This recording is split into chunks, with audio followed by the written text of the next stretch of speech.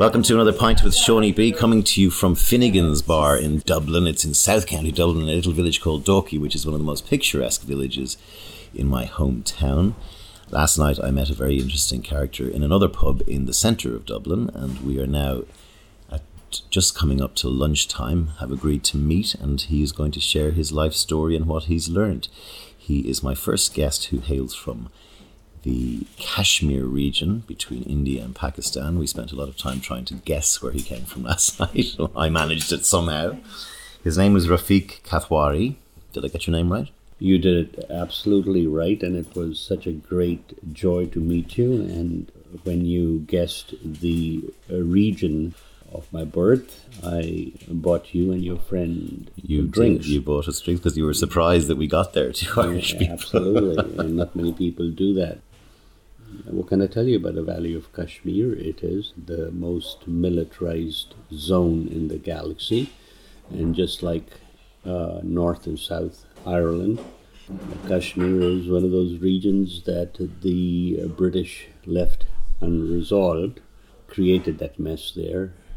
They left a wake of trouble everywhere they went. That's the claim to fame, and all empires do that. They do. To a large extent. There's a Palestinian poet who said that something always goes wrong in the last 10 minutes of an empire.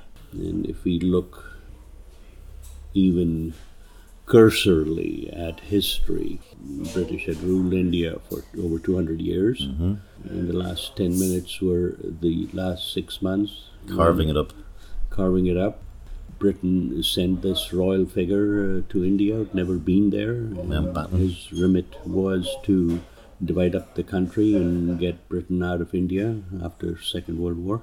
And Kashmir has unfortunately been a bone of contention, to use an overused cliche, between India and Pakistan. And China. China has been gifted a part of Kashmir that Pakistan occupies. It wasn't theirs to gift.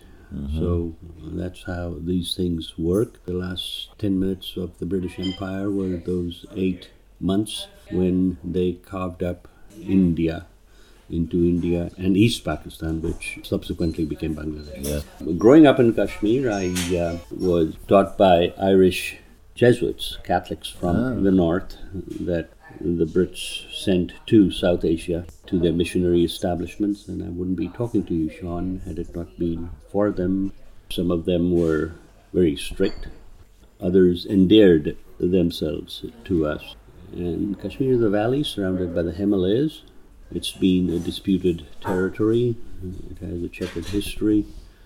It was gifted by the Brits to the Dogras for helping them defeat the Afghans in the third or the fourth Afghan war in the 1880s. So before that was a very interesting start to our podcast, because those of you listening don't even know who Rafiq is. He is a poet who was bestowed the Patrick Kavanagh Prize in Dublin, which is a famous poetry award, in 2013. He was the first non-Irish national to receive that, and he has spent his life in America, Ireland and Kashmir. So the opening that you just heard there was a bit of background and scene setting on Whither Kashmir and what it's all about. What was it like when you were born and growing up there? My family was partitioned. We were separated, like so many millions of other families in the Indian subcontinent. We were separated from our two older siblings. And because my father, who was an attorney, a lawyer, were very close to Muhammad Ali Jinnah, the founder of Pakistan, and some of the Kashmiri politicians didn't like him.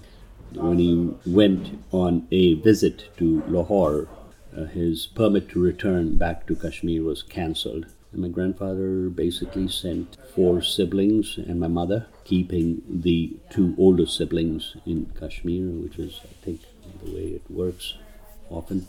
And to this day, we are strangers to the 2 older siblings. And I remember growing up in the first 10 years of my life in Pakistan, that the quarrels between my parents were about, my mother wanted all the children to grow up together, and my father, of course, just dismissed that and said, "Oh, they're with the big old man in Kashmir." This is not something exclusive to our family.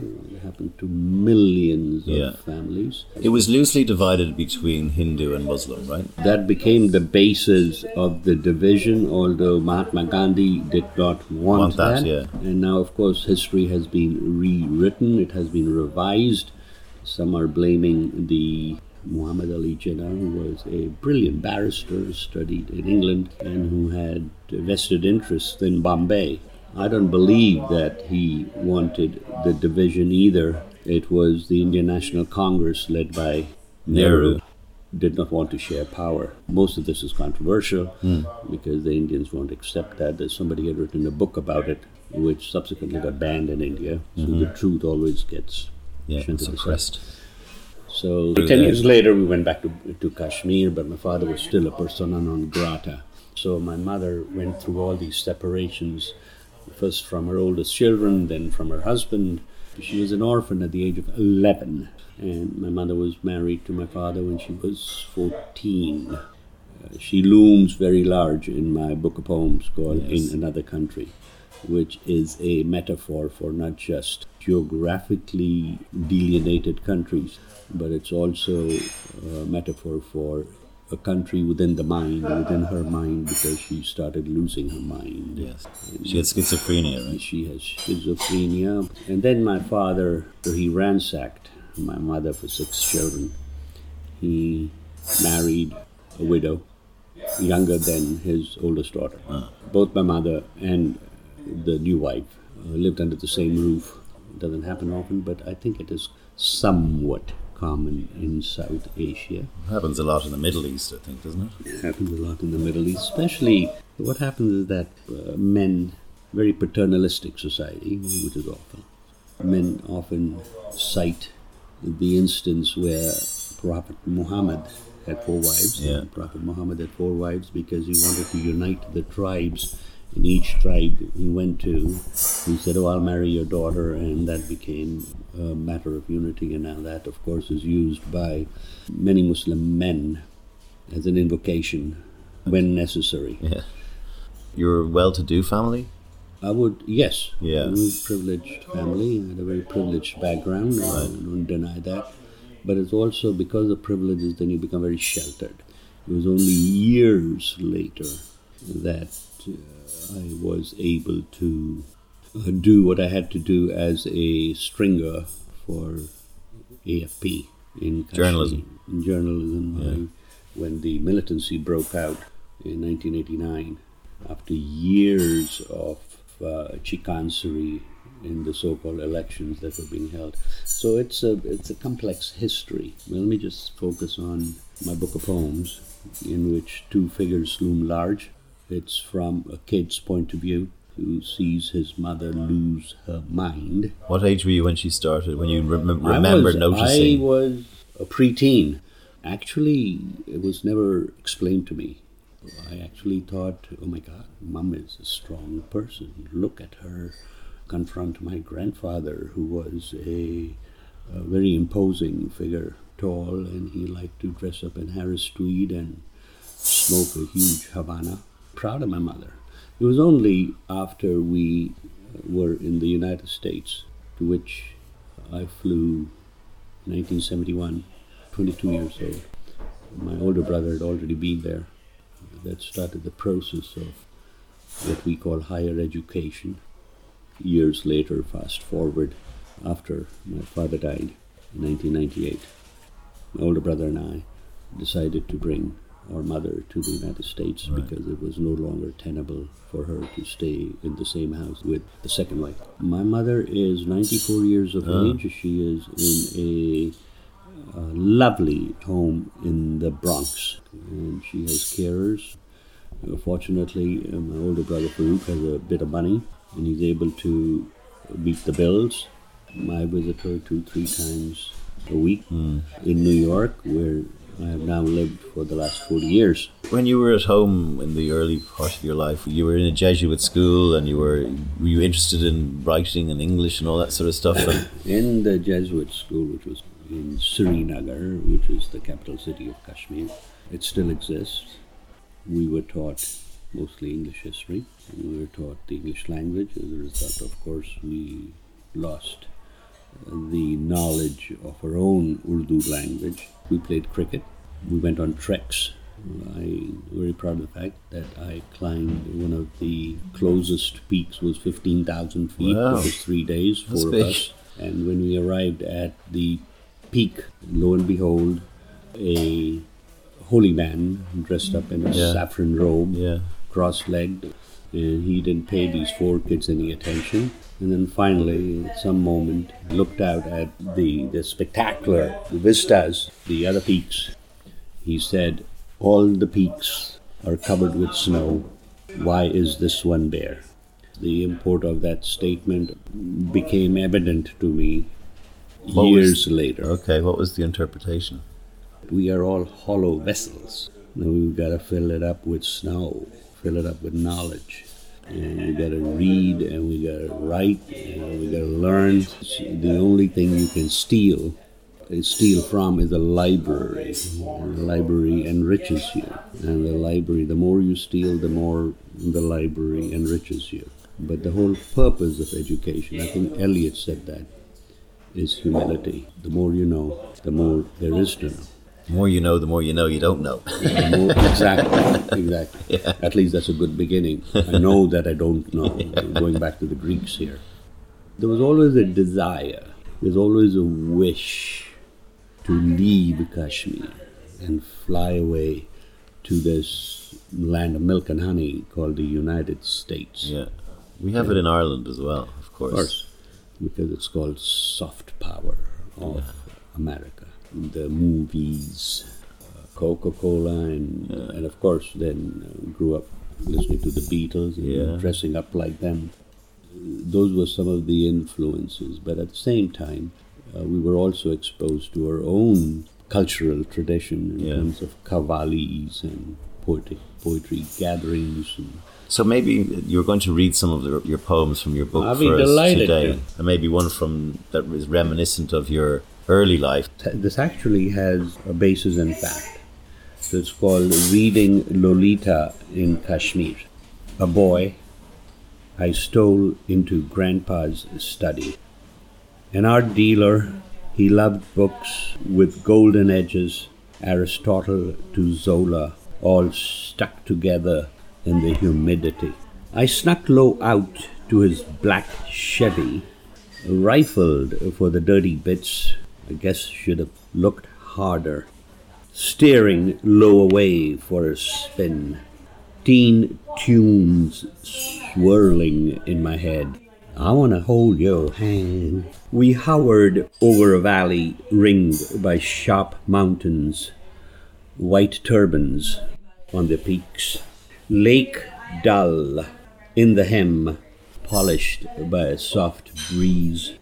A paisley-shaped river sobbed through a dazed valley. Amputated tree trunks screamed. Reams of plastic choked icy streams. Barbed wire hedged the Shalimar. Toyotas jammed the bazaars. An ancient Sufi shrine oddly gutted, its rich latticework lost. New architecture showed no awe for nature. Half-widows wailed, clawed at mass graves, yearning for their disappeared.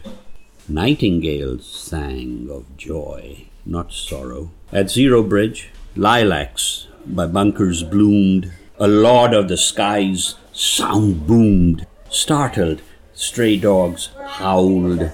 In Grandpa's shiny Chevy, Lolita slipped from my lap as we finished our foreboding odyssey.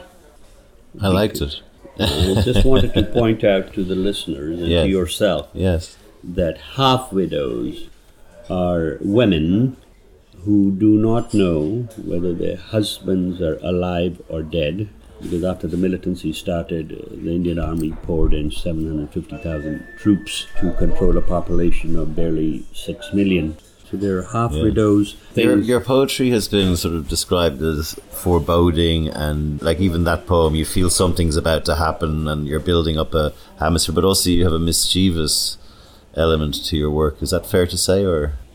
I like the fact that you call it mischievous. Yeah, I like being mischievous. Yeah, I can tell it. I like being a rebel. 3/4 of the book is all about my mother and her schizophrenia. Not easy to do in poetry. Is your mother a symbolic of Kashmir in your work? Listen, it's out there. Okay? you decide. I have my name attached to the poem. You can take it whatever way from you here want. to Mars, Okay. and that's up to you. I don't own the interpretation. Yes. I only own the title. Okay. And That's what good poetry should do. that's what poetry hopefully does. But there is a genre of English literature that deals with, for instance, Mad Woman in the Attic. Jane Eyre is a good example. Christopher Smart, a 14th century English poet who was confined to a mental asylum in those days, wrote this amazing poem called Jubilati Agno, in which he uses Noah's Ark as the metaphor. I would urge your listeners and yourself to Google it. Well, I'll have a link to the poem on the... And he also wrote one of the most endearing poems about cats in the English language. Let us now consider my cat Jeffrey. So there is an established genre in English literature of people writing about madness, mostly women going mad. Why is it always the women? Because they're the stronger ones, because of paternalism. Even today in the United States, look what the Republicans are doing. Yeah. In Tunisia, predominantly Muslim country, the Muslim Front came to power, and one of the first things they did was ban abortions. Remarkable thing happened. 400,000 women came out in the streets, some with hijabs, some with bob cuts, and protested. They brought the government down, and the government had the good sense to resign. These things can happen. Yes. That women are taking over. We have the same situation in Ireland with Repeal the Eighth. I know. Now as let's keep the timeline on your life. You got out of the Jesuit school and into college in Kashmir? Yeah, I did my bachelor's in Kashmir, and after my bachelor's, a remarkable thing happened. We had 3 or 4 film houses in Kashmir. In 1966 or 67, one of them showed this remarkable film called The Battle of Algiers. It's a classic. Because of the prevailing political situation in Kashmir, of course, there was an immediate link with the fight for independence. Yeah. The Battle of Algiers is, of course, Algerian independence from France. After so many years now, that movie is being shown to functionaries in the State Department and the CIA. Is it really? Yeah. Okay. So we saw that movie, and a group of us students said, if the Algerian resistance can organize themselves in a pyramidal structure, so can we. And we started doing that in our innocence. We left a paper trail. And that came to the attention of the principal of the college, and he had his own axe to grind. He picked up the phone and called up the police, and the police announced that they had captured a Pakistani conspiracy and put 8 or 10 of us in jail. Really? So, and you were only kind of messing? We were messing. We had no idea where we got the so-called. So it was a passion. Yes. But they have to start somewhere, these things. Exactly. So actually, we were one of the very first groups to do this. So I was, maybe 20. We ended up and we spent 11 months as the guest of the state. Did you really? It was in that jail that I was exposed to some very heavy literature, like Dostoevsky and Tolstoy. We learned to play bridge and chess. We also learned to pray 5 times a day, and all that kind of stuff. So when we were released, things became difficult for me and the other people who were with me, because we were let go on parole. So my father said, it's going to be very difficult for you to go here. Here's a one-way ticket to New York. So that's why you went to America. You were kind of run out of town. My older brother was already there. Yeah. The rest is history. So you were in danger. You were. Another danger now. Now there are over 80,000 people dead. Did you have regrets though in your life looking back that you didn't? I can't do it again, accepting that I'll be more careful. I won't leave a paper trail. Yeah. You arrived then in America. Yep. As a sort of a fugitive, semi-fugitive. Not really. No. Not really. I won't say that. I just want to also point out that if I had a chance to do it all over again, I'll do it with the power of the words.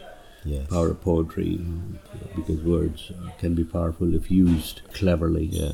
It's a huge part of our tradition in our fight.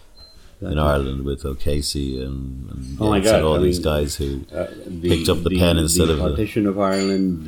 I think that's one reason why you have so many Nobel laureates here. Yeah, not just because of the weather. No, exactly right. I mean, it's why, for example, when you look at the Irish versus the Scottish, that we do have a much richer literary tradition because people were using literature to fight in many ways, and same in India as well. Of course, in Kashmir, same thing. We have a very rich poetic tradition, Sufi poetry, as well as political poetry. Your brother was a tycoon by the time you were over there, would that be fair to say? No, he wasn't a tycoon at that time. He was on his way to becoming a tycoon. He had it in him. When I arrived, we were living in a one-room apartment in Brooklyn. He was at that time working for, I believe, Bear Stearns or something like that. His is a different story, a remarkable story. I worked with him for 18 years. It was difficult. So is he my brother? Is he my boss? Is he my father? So now I have a fairly good relationship with him as a sibling. He knew exactly what he wanted and he put his mind to it. So he looms large in your books book. Too. So you went to America to work with him? I went to America 22 to, first of all, get away from Kashmir. Secondly, when I arrived there, of course, 15 days later, I was working in a dry cleaning store, trying to earn some money. Went to evening classes at the New School, formed by a group of German intellectuals who fled Nazi Germany and aligned themselves with the University of Chicago until they raised a bit of money, and they formed this school called the New School for Social Research, which was heavily oriented towards Marxism and socialism. Yeah. And you had giants teaching there. They wrote. Had you written your first poetry at this stage, or were you...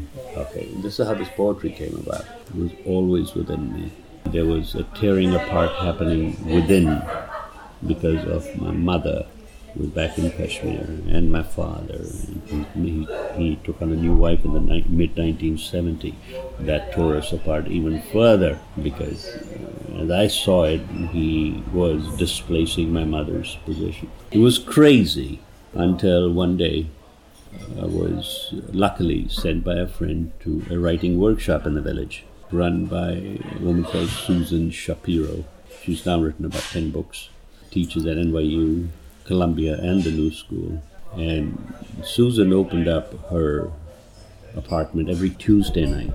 A group of these 15 people who showed up regularly. And these were the most ruthless editors and readers. So you went in there with a 2-page, what you thought was a poem, and you walked home with 4 lines. And you left your emotions... Picked up your heart on the way out. Susan's parquet floor. Yeah.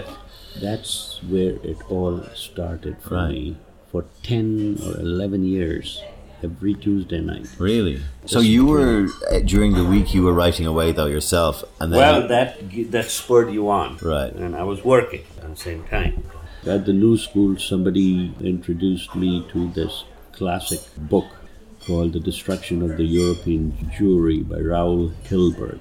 It describes what Hannah Arendt calls the banality of evil, of how the bureaucracy was set up to transport the Jews from the cities by rail into these concentration camps.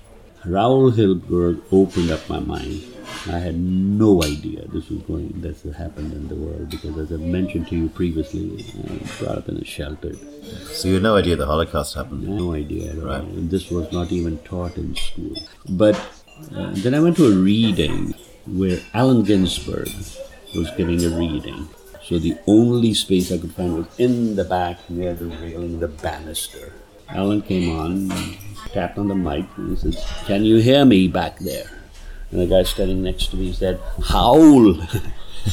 Hearing Allen Ginsberg did something else to me. Right. It just taught me, oh, wow, 95% of life, as Woody Allen says, is showing up.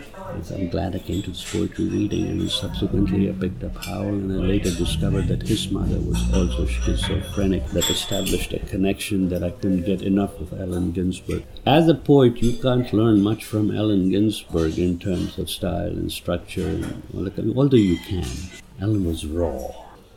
And then, after obtaining my first master's, which took 5 years instead of 2. Well, let's have one more poem before we go into the next chapter. I know exactly what you mean. This is a homage to Allen Ginsberg. Okay, now this is where my sensibilities also became very... I saw what was happening in Palestine. That developed a certain political consciousness about justice, injustice. And this poem is one of the very first examples of that. This was a much longer poem, but at Sue Shapiro's workshop, they said these 4 lines, "You can't do any better than this." The poem was triggered by, and I think triggered is the right word, by a headline in the local throwaway paper we have in New York, called the New York Times. So the headline said, "Israeli patrols kill 90 dogs in Arab town." The New York Times, April 14, 1995. And here's my response to it. "Mother, I'm living in sin with an Egyptian Jew raised in Paris. We stroll in Central Park, Armat Gaulois, off the leash. How lucky he is not in Hebron, where gods kill dogs for sport." I wandered into the wilderness of American imperialism, of American corporate life, the casino that we call Wall Street. Yeah. I met a woman in New York who is British of Kenyan descent. We married, and then she was headhunted for a job here in Dublin, which was what brought me down here, which made me qualify for this price. My wife, Tabish, said, apply, just send me the 20 poems. And actually it was she who then drove to Iniskin to submit the papers, and they accepted it. You won. Months later, I was actually driving. So while I was on the road, the call came from the adjudicator, Brian Lynch. He says, "Are you Rafiq?" And yes, well, you know, I'm Brian Lynch, and this year I'm going to give you the award because I'm just blown away by what you've written. And it's lovely. And that was it. What year did you come to Dublin, to Ireland? 2002. Just and at the end of the boom. The middle of the boom, I know. The middle of the boom years. Did you like Ireland when you got here? I loved it. The opportunity came up to buy this cottage in County Louth with the benefit of hindsight. It was the wrong decision. It took us away from Dublin and all that stuff. And there were some pressures, and marriage didn't work out, but we were still very, very, very good friends, very close. You still to each other. hang out together? You still live? We do, right. In New York. She's in New York trying to get her American citizenship. She's right. British. She just regrets the fact that while she was in Ireland, she could have applied for Irish citizenship. It's a good thing to have these days. And she's looking for a nice Irish charming man, if they exist. They do exist, of course they do. So that's what brought me to Ireland. I'm still here, still have contact, still have some lovely friends, and all you need is 3 or 4 friends. That's all. You're one of them, of course. Thank you. And I've represented Ireland in Hyderabad, in Karachi, in New Delhi, in my own hometown of Kashmir, and now I've been invited to represent Ireland in Goa. In a poetry? In poetry readings or whatever. Right. And most of it I do it on my own expense. Just once the literature exchange at Trinity gave me a little bit of money to go to Hyderabad. And while I'm there, I, of course, get an opportunity to go up to Kashmir and see my brother and my sister and their families. Last question for you. What would you say to your younger self if you're looking back on your life? There are certain things that happened in my younger self that defined the future years. One was when a pet lamb was sacrificed. That impacted the rest of my life. How can people be so cruel? Your own parents. The second one was when I saw my grandfather fondle his granddaughters. Okay, and that totally destroyed my ability to have a healthy relationship with women, because later on I realized that women were for strong men, not for me. I'm a weak man. So women were to be enjoyed by strong men. So that's something I would try to tell my younger self. Maybe perhaps I should have learned to speak up or something like that. So it's a good question. I'll think about it, write a poem and send it to you. Very good. Thank you for taking so much time. It's just such a privilege. And can we finish on maybe one of those poems from your book, In Another Country? My homage to Patrick Kavanagh. Let's finish with that. That'll be fantastic. I mean, that's appropriate. So this is my homage to Patrick Kavanagh. It's called Veracity. May I borrow your donkey? A neighbor asked Kavanagh, who said, "Oh, I'm so sorry, I loaned out my donkey yesterday." At that moment, the donkey brayed in the barn, and the neighbor, believing the donkey made Kavanagh a liar, said, "So what is that I hear?"